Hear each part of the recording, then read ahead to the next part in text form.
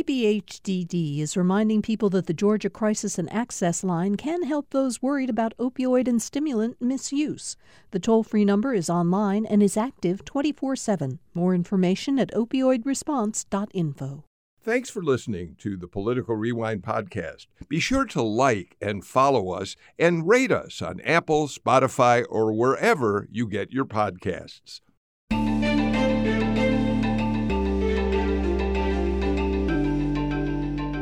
Thank you for joining us for another Political Rewind. I'm Bill Nigut. Let's get right to the panel because we have a lot again to talk about today. It's Tuesday, which means my partner from the Atlanta Journal-Constitution is this team's senior reporter, the AJC senior reporter, Tamar Hallerman. Tamar, we're going to talk to you about the latest in the special grand jury because that's been your special beat. In the meantime, how are you doing today? Good. Just getting back from a long weekend away, and in a special grand jury time, that feels like a lifetime. Yeah, you know, it's always tricky in a political season for political journalists or journalists covering politics or things related to politics to get away. But so you found that out as you tried to escape to the beach for a few days. Riley Bunch is with us. She's public policy reporter for Georgia Public Broadcasting for GPB. How are you, Riley? Doing good, and we're just, 2 months out from the election, so I feel like we're not going to get many vacations as reporters here coming up soon. Yeah, I think that's right. Chauncey Alcorn is here. He's a reporter for Capital B, which is a newer digital publication that fills an important role, I think, both in the state and nationally, and that is covering news of concern, particularly to Black communities across the country. Chauncey publishes on the Capital B Atlanta website, and so we're very glad always to have you here, Chauncey. Always happy to join, Deal. Thanks for having me. And we are joined by Charlie Hazlett. Charlie Hazlett's blog, Trouble in God's Country, is just one of the most important ways to keep track of what data tell us about the state of the conditions in the state of Georgia, particularly in rural Georgia. And we're going to talk about a very important piece that you've posted pretty recently, Charlie, about death rates and birth rates across the state. But in the meantime, thank you, Charlie, for being here. Charlie, do you hear me? All right, we'll work on getting Charlie's sound in just a second. Let's do this tomorrow. Let's start by looking at the. Well, we hear you now, Charlie. Charlie still doesn't hear us, Chase. Tomorrow, let's start with some news from the special grand jury. We know that Brian Kemp had gone to court to quash the subpoena calling for him to testify in front of Fonnie Willis's special grand jury, or at least delay it until after the election. And we learned yesterday that Judge Robert McBurney, the busiest judge in Georgia, had agreed with Kemp that his testimony should be delayed until after the election, but said, no, your claims of executive privilege or anything else you're claiming about being exempt from testifying are simply not going to hold water. You're going to have to testify. Yes? Yeah, and Governor Kemp's lawyers had cited several different reasons for why they thought he shouldn't have to testify. The main one being sovereign immunity, and basically that the governor, as a representative of the state, can't be kind of brought to court without its own consent. And there were all sorts of kind of dense procedural arguments around that. And Judge McBurney said, nuh-uh. Not only do I not buy this, you're not being sued, you're just a witness seeking to be interviewed. Not only that, I'm not going to let you appeal this ruling. Like, you will have to come testify. I'll let you have it not until after the election, but you are going to have to come in. He did recognize there might be some privileges with things like attorney-client privilege, but there's still plenty of things that prosecutors and jurors can ask the governor. And I think that the main thing they were worried about, though, was having to come in before the election. Remember, the governor has a tricky balancing act that he has with conservative voters, and particularly conservative Trump voters, who feel like he did not do enough in following 2020. And so he's trying to strike a delicate balance here with them. And so I think testifying in the midst of that was something they did not want to have to do. Riley, just to amplify on one point that Tamar made, it might have been likely that the Kemp people could have tried to appeal this up to the state Supreme Court, but the procedures, the legal procedures in the state are such that Judge McBurney would have to approve them taking it to the state Supreme Court. And McBurney was very firm, as Tamar pointed out. There's no way. You're going to have to testify, Governor Kemp. But here's the question, Riley. Do we have any sense of how and what impact this could have on the timing of Fani Willis's grand jury? There's a story this morning in the Jolt in which she says, I got a lot of people fighting subpoenas that don't want to come and testify. My hope is I'm going to be able to wrap all this up by the end of the year, but a lot of that's going to be dependent on all these actions by people who don't want to come in before us. Well, absolutely, because we're seeing pushback from a lot of the witnesses she wanted, right? Senator Lindsey Graham. But we did get a sense of her timeline yesterday that we haven't had yet during a press conference on an unrelated issue. She was asked about the grand jury investigation, and she said there's about 40% of witnesses still left to be interviewed, about 40% left to be done.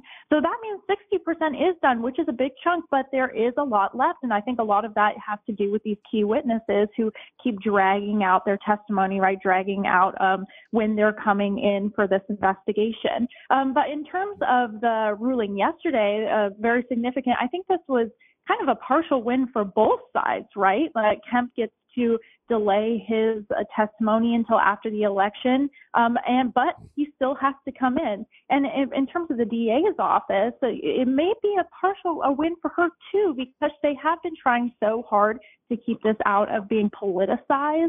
I think it was a good ruling yesterday, but it will drag out the case longer. So meanwhile, Chauncey, the Kemp effort to quash the subpoena was in McBurney's court here in the state of Georgia. Lindsey Graham continues to try to fight the subpoena for him to testify in federal court. The 11th District Court of Appeals has put at least a temporary hold on Graham's subpoena until it can be more fully argued out in court. But yesterday, Fani Willis issued a strong filing, put out a strong filing saying that Lindsey Graham's legal arguments for not testifying are just plain wrong-headed, to put it in my terms, not the legal terms. And so it's going to be interesting to see whether Graham's going to end up having to testify. Yeah, it's as I've said a few times before, Lindsey Graham is lucky he's not up for re-election in this situation. None of these Republicans want to be seen as crossing the president, while certainly Donald Trump-backed candidates have not fared as well in Georgia as they have nationally. Trump is still a cult figure on the right, and this, they don't want to be perceived as slighting him. And this is acting as a drag, or has been, on the Republicans broadly, and might be jeopardizing their chances for retaking the Senate in the fall. Charlie, let me play you some sound from Lindsey Graham that Chase McGee pulled for us this morning. It's a little bit long, but it really captures in many ways what a lot of the people who are fighting the subpoenas feel about being called to testify. So let's listen to it. And then, Charlie, I want to get your reaction. You'll hear at the very end Lindsey Graham say something that has become kind of a lightning rod for controversy. But let's listen to the entire soundbite. Well, if we let county prosecutors start calling senators and members of Congress as witnesses when they're doing their job, then you're going to throw out of kilter our constitutional balance here. I've got a good legal case. I'm going to pursue it. But I just want to sort of end in this note. You love the law. I love the law. I've never been more worried about the law and politics as I am right now. How can you tell a conservative Republican that the system works when it comes to Trump? Look at what happened with Crossfire Hurricane. It was a joke of an investigation. People lied and manipulated the evidence. Look what happened to Hunter Biden. They gave him a complete pass, apparently, and the social media outlets in this country suppressed information that could have mattered. And if they try to prosecute President Trump for mishandling classified information after Hillary Clinton set up a server in her basement, they literally will be riots in the street. I worry about our country. So there'll be riots in the street, Charlie. We'll get to that in a minute. But before that, let's remind our listeners that what Lindsey Graham is saying about his not believing he should testify is that the calls that he made to Brad Raffensperger, in which he questioned how they were dealing with the legitimacy of absentee ballots, was done in the service of his work at the time as chairman of the Judiciary Committee, and therefore is legally protected. We hear in that sound, though, another example of people saying, a local DA shouldn't have the right to call all of us before a special grand jury. I would be dubious of that argument. I mean, it seems to me maybe Senator Graham will prevail with the 11th Circuit. It's a pretty conservative court, but it would come as a bit of a surprise if everybody agreed that he was acting as chairman of Senate Judiciary or ranking member, whatever he was at the time, when he made those phone calls to Secretary of State Raffensperger. That strikes me as a tough sell, to tell you the truth, but we will see. I've been wrong before. Tamar, let's talk about again. We'll hold off on riots for just a moment, but Fani Willis yesterday and numerous times before that has said this is not a political investigation. We are doing everything we can to create a buffer between what we're doing and the politicians running for election or re-election today. And yet, in his statement, Lindsey Graham politicized everything about it. And I just want to point out a couple of things. Crossfire Hurricane was not a disaster. In fact, it found a lot of links between the Trump campaign and Russia, but it was the way in which it was framed by the then Attorney General that created the impression that it went nowhere. Hillary Clinton did turn over her servers to the Department of Justice, unlike Donald Trump, who who reluctantly turned over files to the Justice Department in the Mar-a-Lago investigation. So there were a lot of aspects of what Lindsey Graham said that took it right into a political realm and are clearly going to cause an awful lot of Republicans and supporters of Trump out there to once again question what's happening in Fulton County. It was always going to be impossible to divorce politics from this proceeding. District attorneys in Fulton County have to declare a party in order to run on the ballot. So Fani Willis is a Democrat in a county that voted for Joe Biden with something like 72% of the vote. She is investigating the behavior of Republicans, including some of the most prominent Republicans in the state. I'm talking about Burt Jones, our lieutenant governor nominee, David Schaefer, our chairman of the state Republican Party. She's seeking to get the testimony of all four top Republicans in the state: Jeff Duncan, Brian Kemp, Brad Raffensperger, Attorney General Chris Carr. No matter what she was going to do, it was going to be framed as political, especially as close as, the closer we get to the election. It just becomes impossible. It's such a tempting thing to kind of pull in, especially when you're a Republican. She's such an easy foil. You have Trump, he kind of can't help himself. It's such an easy target, a black DA in a Democratic stronghold. It was always going to be impossible. And then when Kemp didn't want to testify, then you see Stacey Abrams coming in with an ad. Judge McBurney has done everything he can to protect this investigation, to protect this grand jury that he's overseeing. That is why he disqualified DA Willis from investigating Burt Jones. And it is worth saying he hasn't quashed any subpoenas. He's refused every single person, every single case that's come before him, and his counterpart on the federal bench, Lee Martin May, they've refused to quash subpoenas, and that's a notable thing. Every single person who's been asked to testify so far has had to come in. But this is an election season, and it might get even harder. Should this go past the midterms, as I'm expecting it will, then we're going to start getting into the presidential season, especially the closer she gets to Donald Trump, the more and more impossible it is to not have this be framed in political terms. So, Chauncey, I do think we should talk about this on both sides of the political aisle. I'm not sure that Stacey Abrams helps the DA when she has made statements condemning Kemp for not being willing to testify, as she and her campaign have done. What's he afraid of? What's he got to hide? Whatever she had said. I understand the instinct to want to do that in the heat of a political campaign, but that certainly doesn't help the DA saying this is not a political investigation, Chauncey.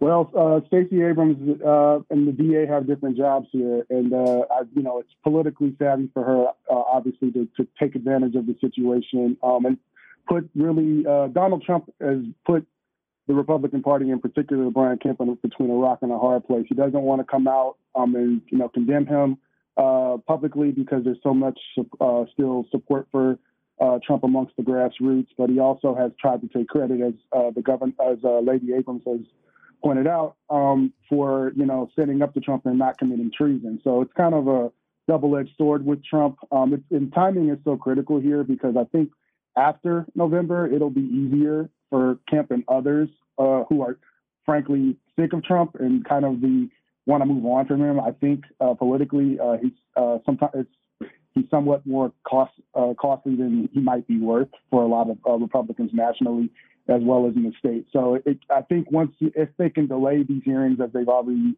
done so far to after the election, you might see them, dump Trump. There's particularly Brian Kemp, who's already not on Trump's list of favorite people. Riley? I just want to reiterate a point that Tamar and Chauncey already pointed on is the impact at the national level, right? So Republicans they're trying to win back House seats. They're trying to win back one Senate seat in Georgia right now. So not only is this investigation playing out in Georgia and impacting Georgia, it's impacting the National Republican Party overall. So we're definitely going to see more, politicization from them at that level. But the Republican Party, as we move past the midterms, might look a lot different. We might have Donald Trump as a presidential candidate, right? So I think this is going to play out in the long term on the national level. That will be something really interesting to watch.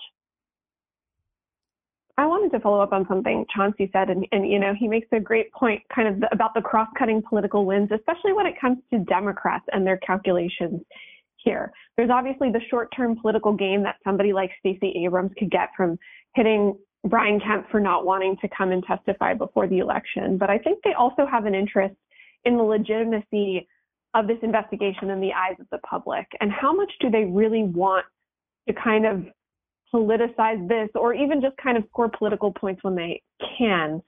I think there's been a temptation, especially after Judge McBurney disqualified the Fulton DA's office from looking into Burt Jones, to kind of quietly talk about Robert McBurney and some of his credentials or his decision makings or just anything like that. I think it could ultimately potentially undermine the investigation. But I understand there's also kind of the heat of the moment on the campaign trail, and people want to jump on every twist and turn if it doesn't kind of go their way. And so I think there is some calculating that needs to be done about is the short-term gain worth it if in the long run it kind of hurts the legitimacy of the probe in the eyes of the public. Yeah. Thank you for that, and Chauncey for heading us in that direction. All right, Charlie. We don't know what Lindsey Graham had in mind when he said there'd be rioting in the streets if Trump is indicted. We don't know if he was provoking people to act or whether he was stating what he thinks is a fact, and which may be indisputable, that there could be rioting in the streets. But the motivation really doesn't matter, does it, Charlie? The fact that a sitting United States senator suggested riots in the streets is provocation, no matter what the intentionality behind the statement. Yes? Absolutely. You made the point that I was going to. He, by uttering those words, he arguably was sounding the call and giving people like the folks who showed up on January 6th permission to come into the streets and do their worst. I'm a little skeptical that that's going to work, but we'll see. But it was, I think history will record that was an egregiously irresponsible thing for Lindsey Graham or any politician to say. I was surprised. You know, Chauncey, it did for me at least bring to mind that now infamous Trump tweet, "Come to Washington on January 6th." It's going to be wild. And there was something of that flavor in the Lindsey Graham comment. Well, this certainly feeds into, I saw earlier today this poll published by Guardian that says 40% of Americans feel that there's going to be a civil war in the next few years, within a decade. So there's certainly been a sense of unease across the country, on both sides of the aisle, about the state of politics and the gridlock in D.C. and the inability to govern and get things done. And this certainly does not help that. I think that there is an element of folks on the right who have grown frustrated with, the January 6th hearings, with the raid in Mar-a-Lago, and all the things that are happening that have, somewhat jeopardized the gains that the Republicans were looking to make in November, and feeling like that the system or the establishment, whatever the word is for it, is kind of set against them. And this does not, help that, or it certainly feeds into it. Riley, we should say that Lindsey Graham is trying to walk back his remarks a bit, but they're out. I mean, you can't walk back something like that. And there are those who are critics of his who suggest another motivation for why he said that, and that is a shot across the bow at Merrick Garland. You better be careful about trying to indict a former president of the United States. I mean, there's tons of undertones that we can take away from it, but have we not learned consequences to our words yet? Right? We have had that with January 6th, and I would even point to the incident with the Georgia Guidestones. We see that there are very real actions that happen after things that politicians say, and it surprises me that even the Republican Party is not walking around their words as carefully right now during this election. So just to finish this off before a break tomorrow, you were on the Hill during some of Lindsey Graham's tenure in the United States Senate. He's always been a wild card. He's always been a guy who lets his emotions run away with him, who makes comments that he may very well think to himself, why did I say that? I'm letting my mouth lead my brain. He's always really been the sort of person who can make statements like there'll be riots in the street. But it's a much different political time. Much more fiery, we don't have before there wasn't the very searing recent memory of a riot on the U.S. Capitol.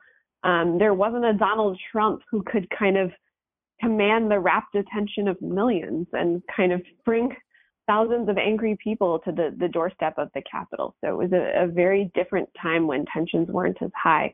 And so I think, especially in the aftermath of January 6th, I think there is a question, are we going to say comments like that maybe before didn't resonate as much or kind of were more of a distant threat? And now I think there's just a lot of wounds from that day. All right, let's do this. Let's get our first break of the show out of the way. We'll be back in a minute to talk about a lot more. You're listening to Political Rewind.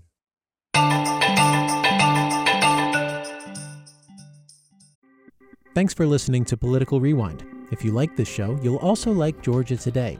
It's a daily podcast from GPB News, bringing you compelling stories and in-depth reporting that you won't hear anywhere else. Join me, Peter Biello, for this quick and convenient way to get the best of GPB News' extensive coverage of the topics that matter to you, delivered directly to your device every weekday afternoon.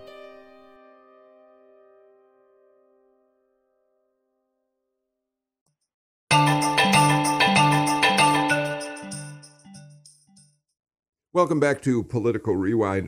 Before I get back to the panel, let me remind you all tomorrow's newsletter day, Political Rewind newsletter day. If you're not a subscriber, you can join us by going to gpb.org/newsletters. Just a little tease.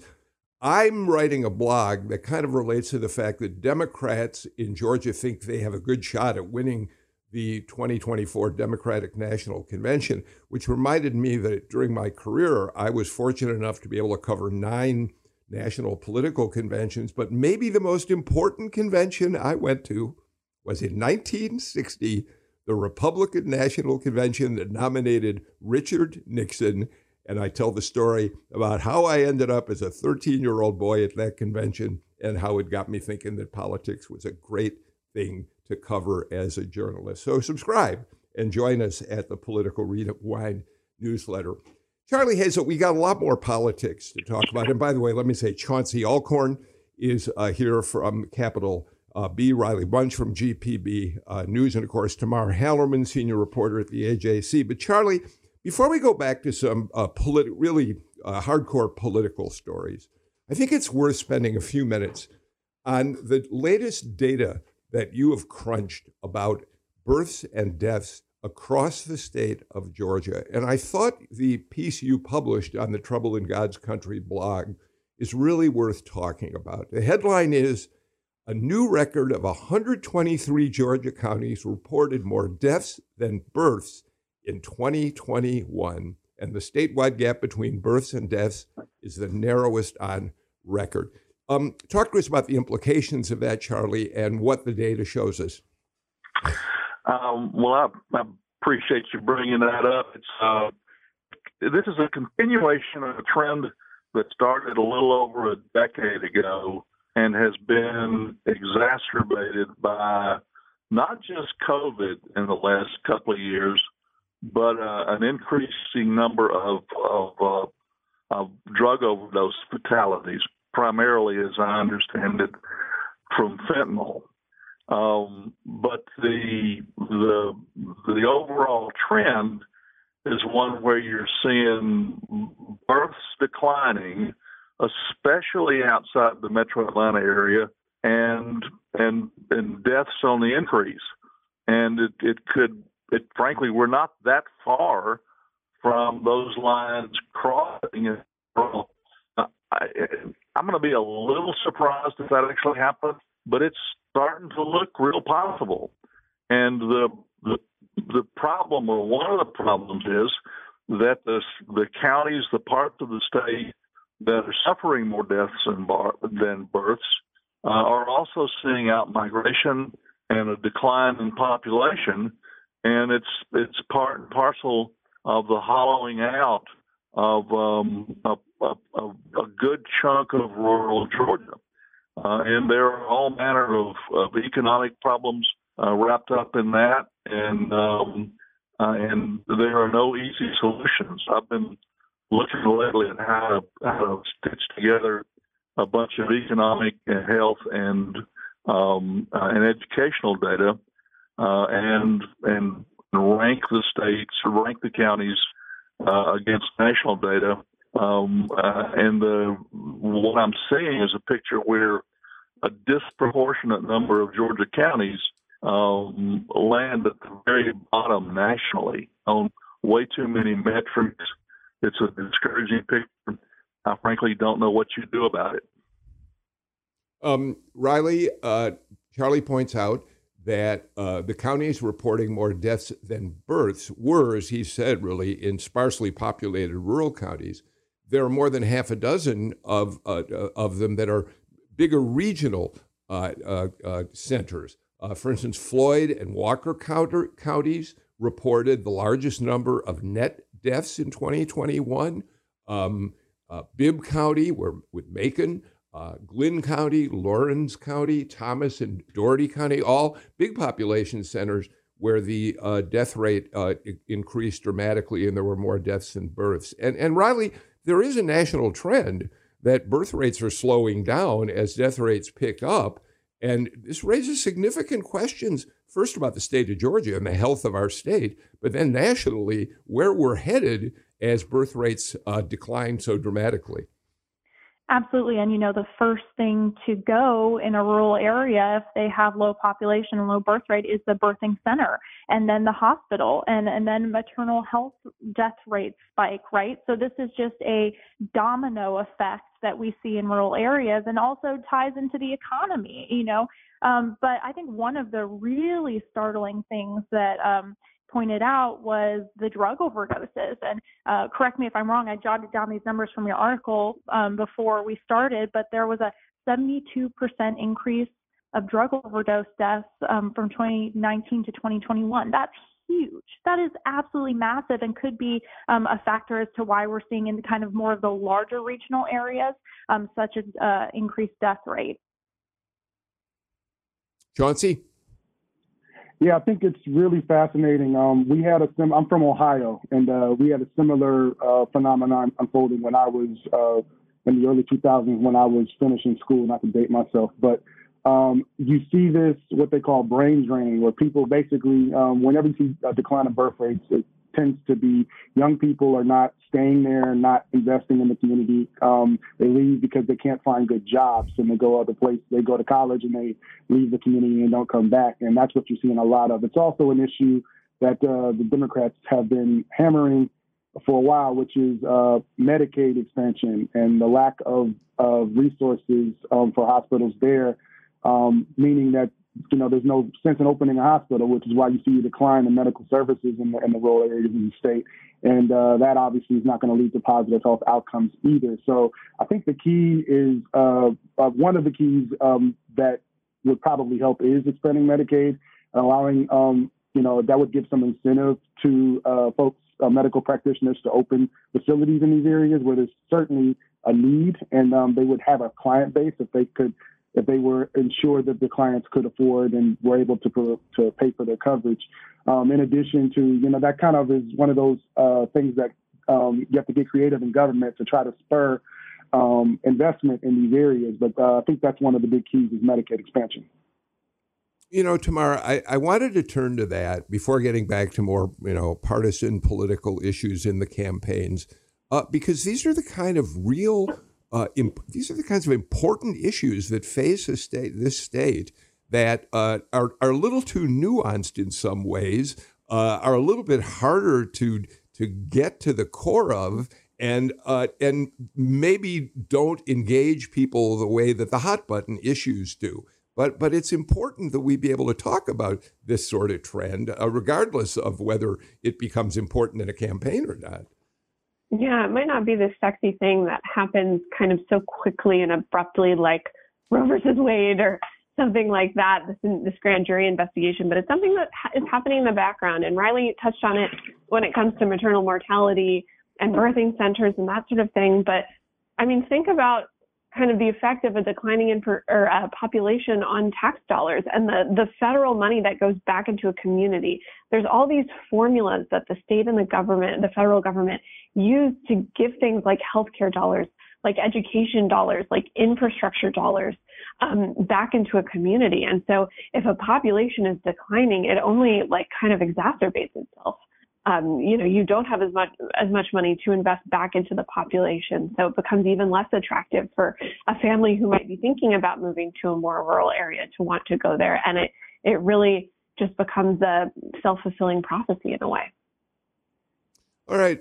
Chauncey, because we know that COVID-19, now monkeypox, conditions of poverty, and other indicators of health have had a disproportionate impact on the Black communities across the state. This is a good moment for you to talk to us a little bit about a woman who you profiled on the Capital B Atlanta website.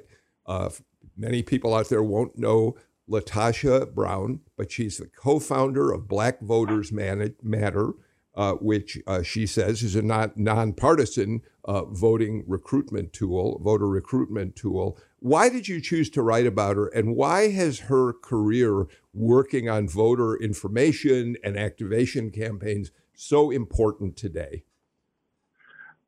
Great question. Latasha is a fascinating person, a great conversation. She grew up in Selma, Alabama, was one of the main cities in the South that was key in the civil rights movement. And she's one of the voices of change and leading voices in this growing and changing, diversifying electorate. And particularly in the South, Black Voters Matter has been instrumental, along with New Georgia Project, Fair Fight, and other groups like that, in mobilizing Black voters in an area of the country where it never really made a lot of sense that you've seen since the civil rights movement. The South has largely been Republican territory by and large. This is also, we know that African Americans disproportionately vote Democrat, and we know that a huge chunk, I don't want to say half, but it's pretty close to of the Black population, 14% roughly of Americans live in the Southeast. So it never really made sense that this is an area that's like Republican territory. Part of the reason was because a lot of Black people live in rural parts of the state and have never really been engaged in voting. So Latasha and Cliff Albright, the co-founder of Black Voters Matter, have been like at the forefront of engaging these voters, going into rural areas and basically helping them figure out the problems that they have, which is something that a lot of political operatives fail at doing. They always are focused on getting folks to the polls when election time rolls around, but they don't necessarily solve the problems and address the systemic issues that the people are facing 365 days a year. So Tasha has been instrumental in doing that since founding BVM years ago, and it's paid off dividends, obviously, in Georgia, particularly where we've seen the first two Democrats elected to the U.S. Senate in a generation with Raphael Warnock and John Ossoff, and obviously the competitive races that you're seeing now for governor and other places. So we'll post a link on our social media platforms to your interview with Latasha Brown. But Tamar, here's one of the things that Latasha Brown told Chauncey in his interview with her. She said, what we're hearing from Black voters is that they want to see more action on the agenda they voted for. They want to see movement on criminal justice reform, economic relief, and those issues they care about most. What we're also hearing from Black voters is a nuanced understanding of how the Republicans have aligned themselves with white supremacists. I believe Black voters understand the critical nature of what we're facing right now politically. You're welcome to comment on that specifically, but let's also point out that what the polling is showing us so far is that Stacey Abrams is underperforming among Black voters. So I'm particularly interested in those comments by Latasha Brown and how they might be heard by, say, the Abrams campaign. Yeah, and I believe Stacey Abrams is especially underperforming among Black men. And that was a group that surprisingly broke for Trump a little bit more than people thought. I mean, still far from a majority, but all Republicans have to do is peel off something like 5 or 10% to make a real difference. And especially when we're talking about a state where the presidential race was decided by less than 12,000 votes, even having something like that, having a difference in 5% of Black men going for one candidate over the other could be the difference in an election. And especially without a presidential race at the top of the ticket, that can sometimes be a struggle, especially for Democrats and their kind of core constituencies. I know the Stacey Abrams campaign is working hard on that, but I'll be curious to see how they respond to that, how they make sure that Black voters and especially Black men plan to go to the polls this fall. All right, let's do this. Let's get to our final break of the show. And when we come back, let's talk more about campaign politics on Political Rewind.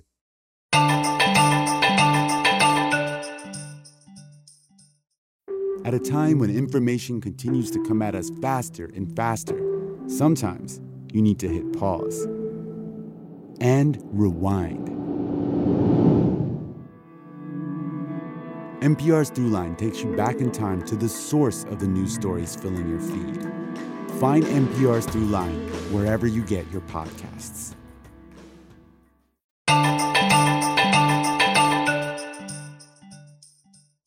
Riley Bunch, yesterday I made a comment on the show that got a lot of reaction from some of our listeners. And very simply what I said was, I get that most Republicans celebrated, or many Republicans celebrated, the overturning of Roe v. Wade. They believe themselves to be pro-life. They're glad that abortion is being restricted or outlawed in some states.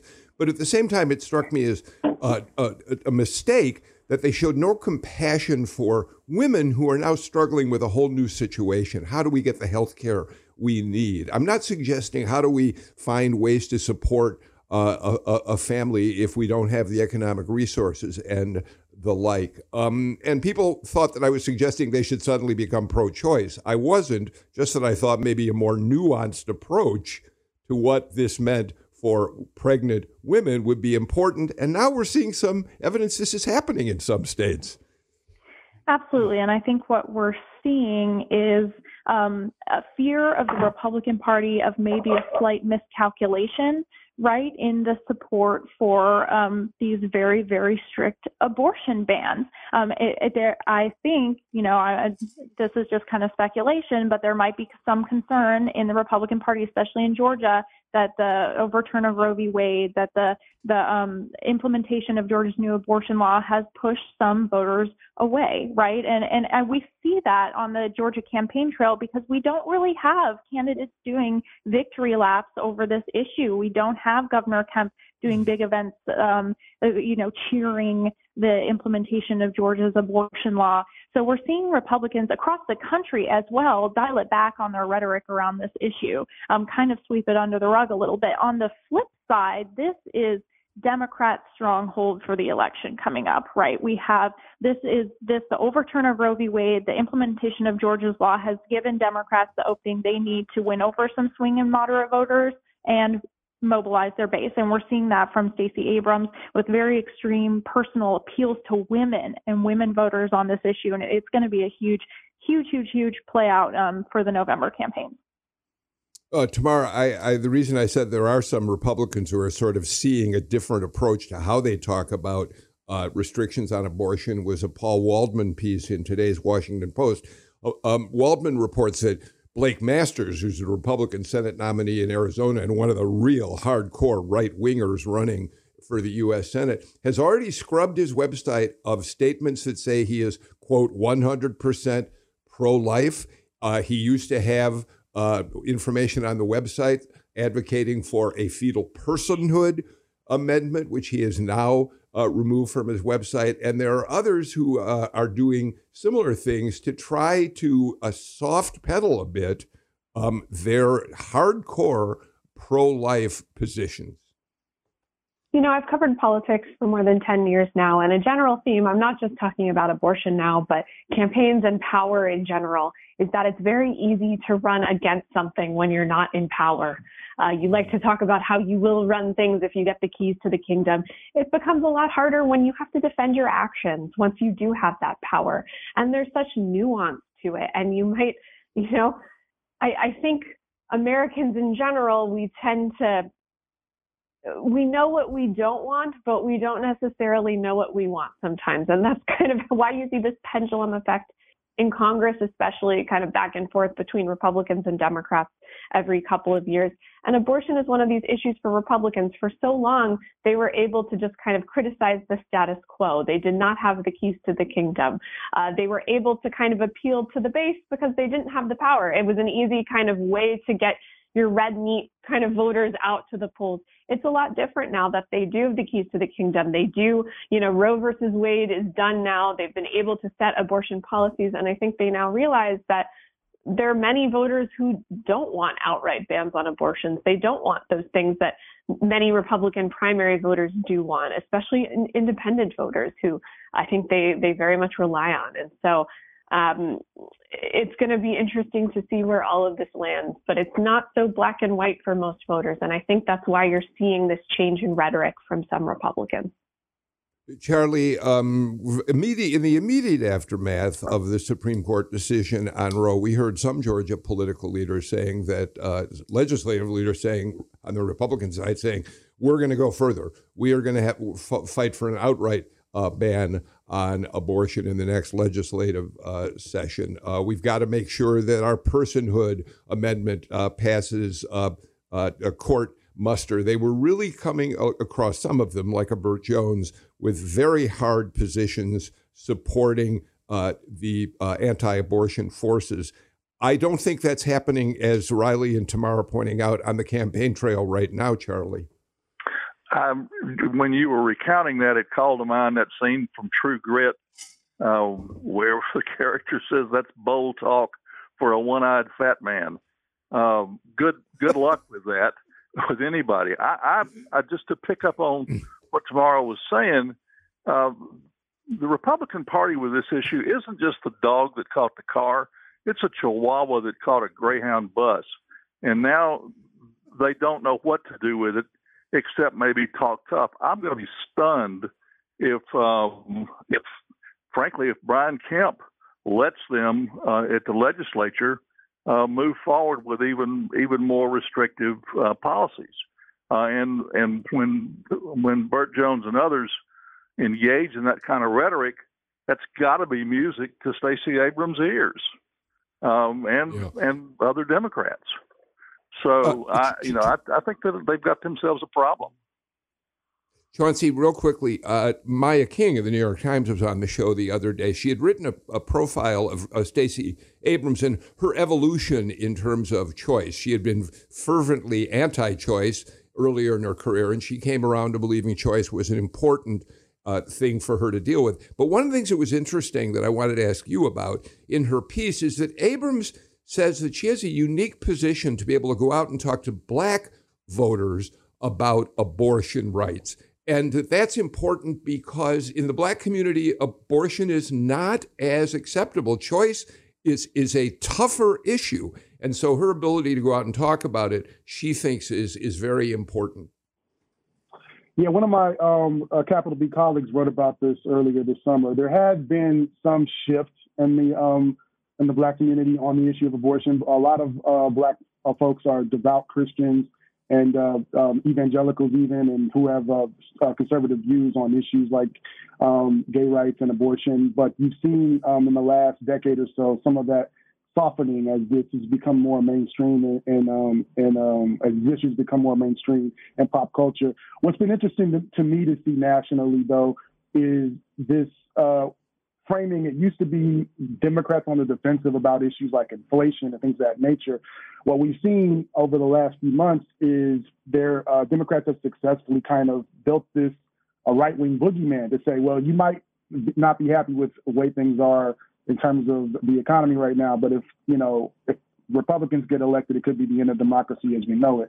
And the overturn of Roe v. Wade plays into that, where people are saying, well, wow, if we give these folks power, look what they've already done. What would they do? How much further would they go on issues like voter suppression and making it harder for people to vote, on issues just in general like cultural war issues, whether it's CRT, where they're banning, making it harder to discuss issues of race and class or things of that nature. So this plays into a lot of the fears that folks on the left and independents have about what Republicans will do if they regain power, at the state level and the federal level. All right, let's take on one final issue before we come to the end of our show today. And Tamar, this kind of takes us back to the Fulton County Special Grand Jury, but it's larger than the Fulton County Grand Jury. Coffee County is now under investigation by the GBI, and Fulton County Special Grand Jury is looking at what happened down there. And just to very quickly summarize it, after the 2020 election, Sidney Powell, who became one of the faces of the Trump conspiracy theory about the elections, went down to Coffee County. It is a Republican county. I think it voted 70% for Trump. But they went down there with an IT company from Atlanta and opened the voter files, took out confidential information, recorded it, and then distributed it, in some cases, to people who had absolutely no right to this confidential information. And now they're under investigation for having done that. Talk to us about why this story is significant right now. Sure. I mean, the reason why we're talking about it in terms of the Fulton County investigation is that one of the folks who the special grand jury is seeking to talk to is Sidney Powell, the attorney who is working closely with the Trump campaign in the aftermath of the elections. Her subpoena request notes that she coordinated with Sullivan Strickler to obtain elections data from Coffee County, and mentioned that she was involved in similar efforts in Michigan and Nevada. And of course, Fulton County doesn't have jurisdiction in Coffee County, Georgia, but it is important because it appears to be that the Fulton DA's office, they appear to be looking at potentially building a broader conspiracy or racketeering set of charges when it comes to folks allied with former President Trump. And the way they mention it in their subpoenas, they talk about a coordinated multi-state plan by the Trump campaign to influence or meddle in Georgia in the aftermath of its elections. And so that's why they want to talk to Sidney Powell. That's why we're starting to talk about Coffee County. Kind of how deep does this kind of coordinated effort go? And so a very interesting late stage development here.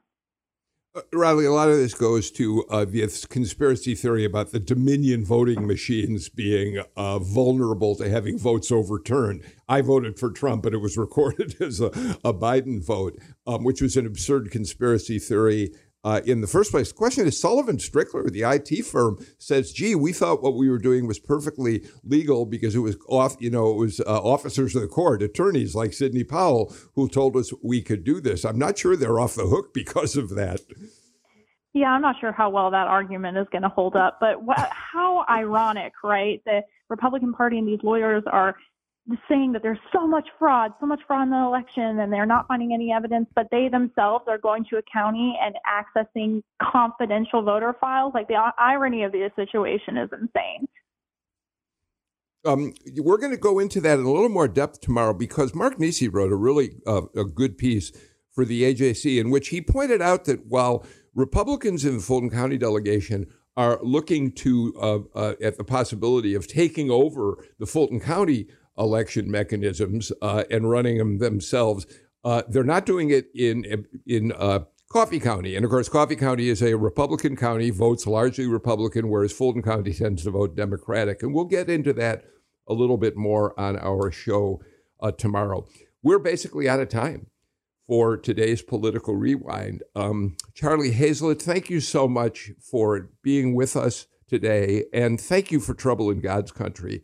You're not publishing weekly or even necessarily monthly, but when you do publish, you really give us important information, and I'm grateful to you for that. Chauncey Elkhorn, capital B, thank you for being with us as always. Riley Bunge, you as well. We really had a good conversation with you. And Tamar Hallerman, it's never too early to promote an upcoming show. The next time I see you on Political Rewind, next Tuesday, you and I are going to talk with Dana Milbank, the Washington Post columnist who's got a brand new book out in which he says, if you think Donald Trump was the start of the Republicans' move toward disinformation and far right-wing politics, you're forgetting all about Georgia's own Newt Gingrich. Going to be interesting to talk to him next week. So tomorrow I'll look forward to that. We're completely out of time.